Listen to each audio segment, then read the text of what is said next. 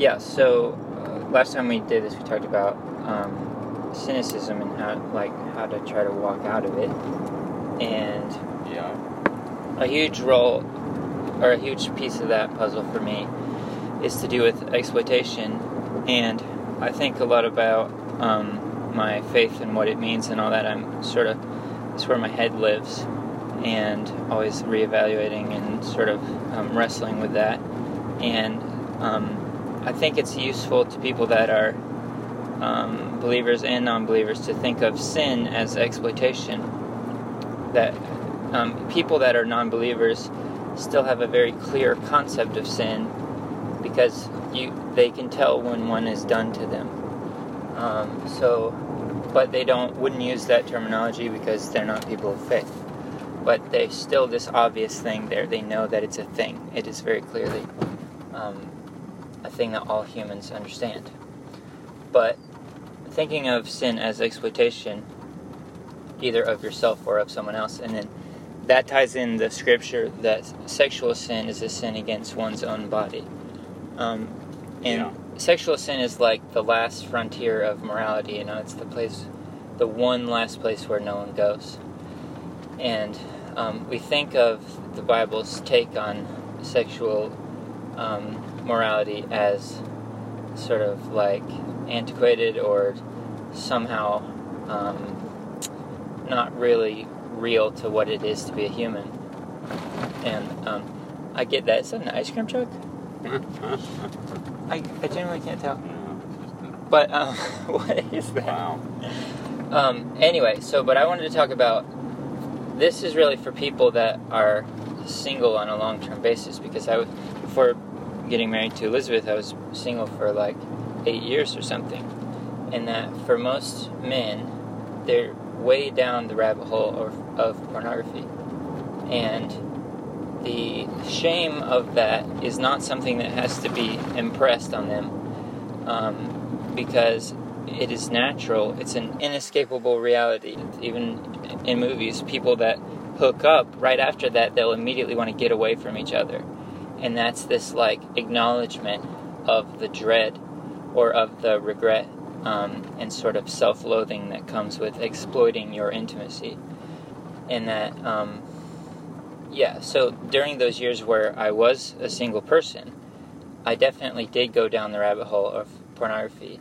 And then, so both trying to not do that and to swear it off completely just did not work. To like try to sort of turn off that part of who I was is something that I attempted to do multiple times, and it just never worked.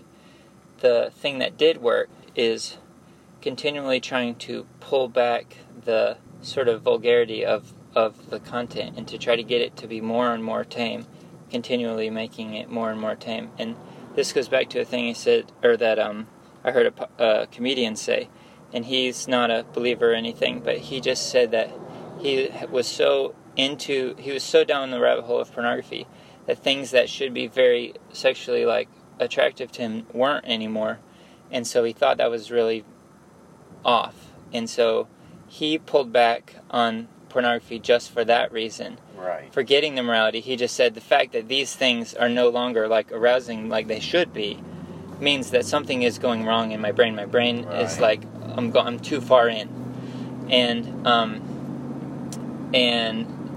so kind of taking that to be a truthful thing, that you can get to where all these things that should be sweet little additions to life in their right place, now there's no joy from them. And to the extent you participate in exploitation, you will have existential dread. You will have self-hatred.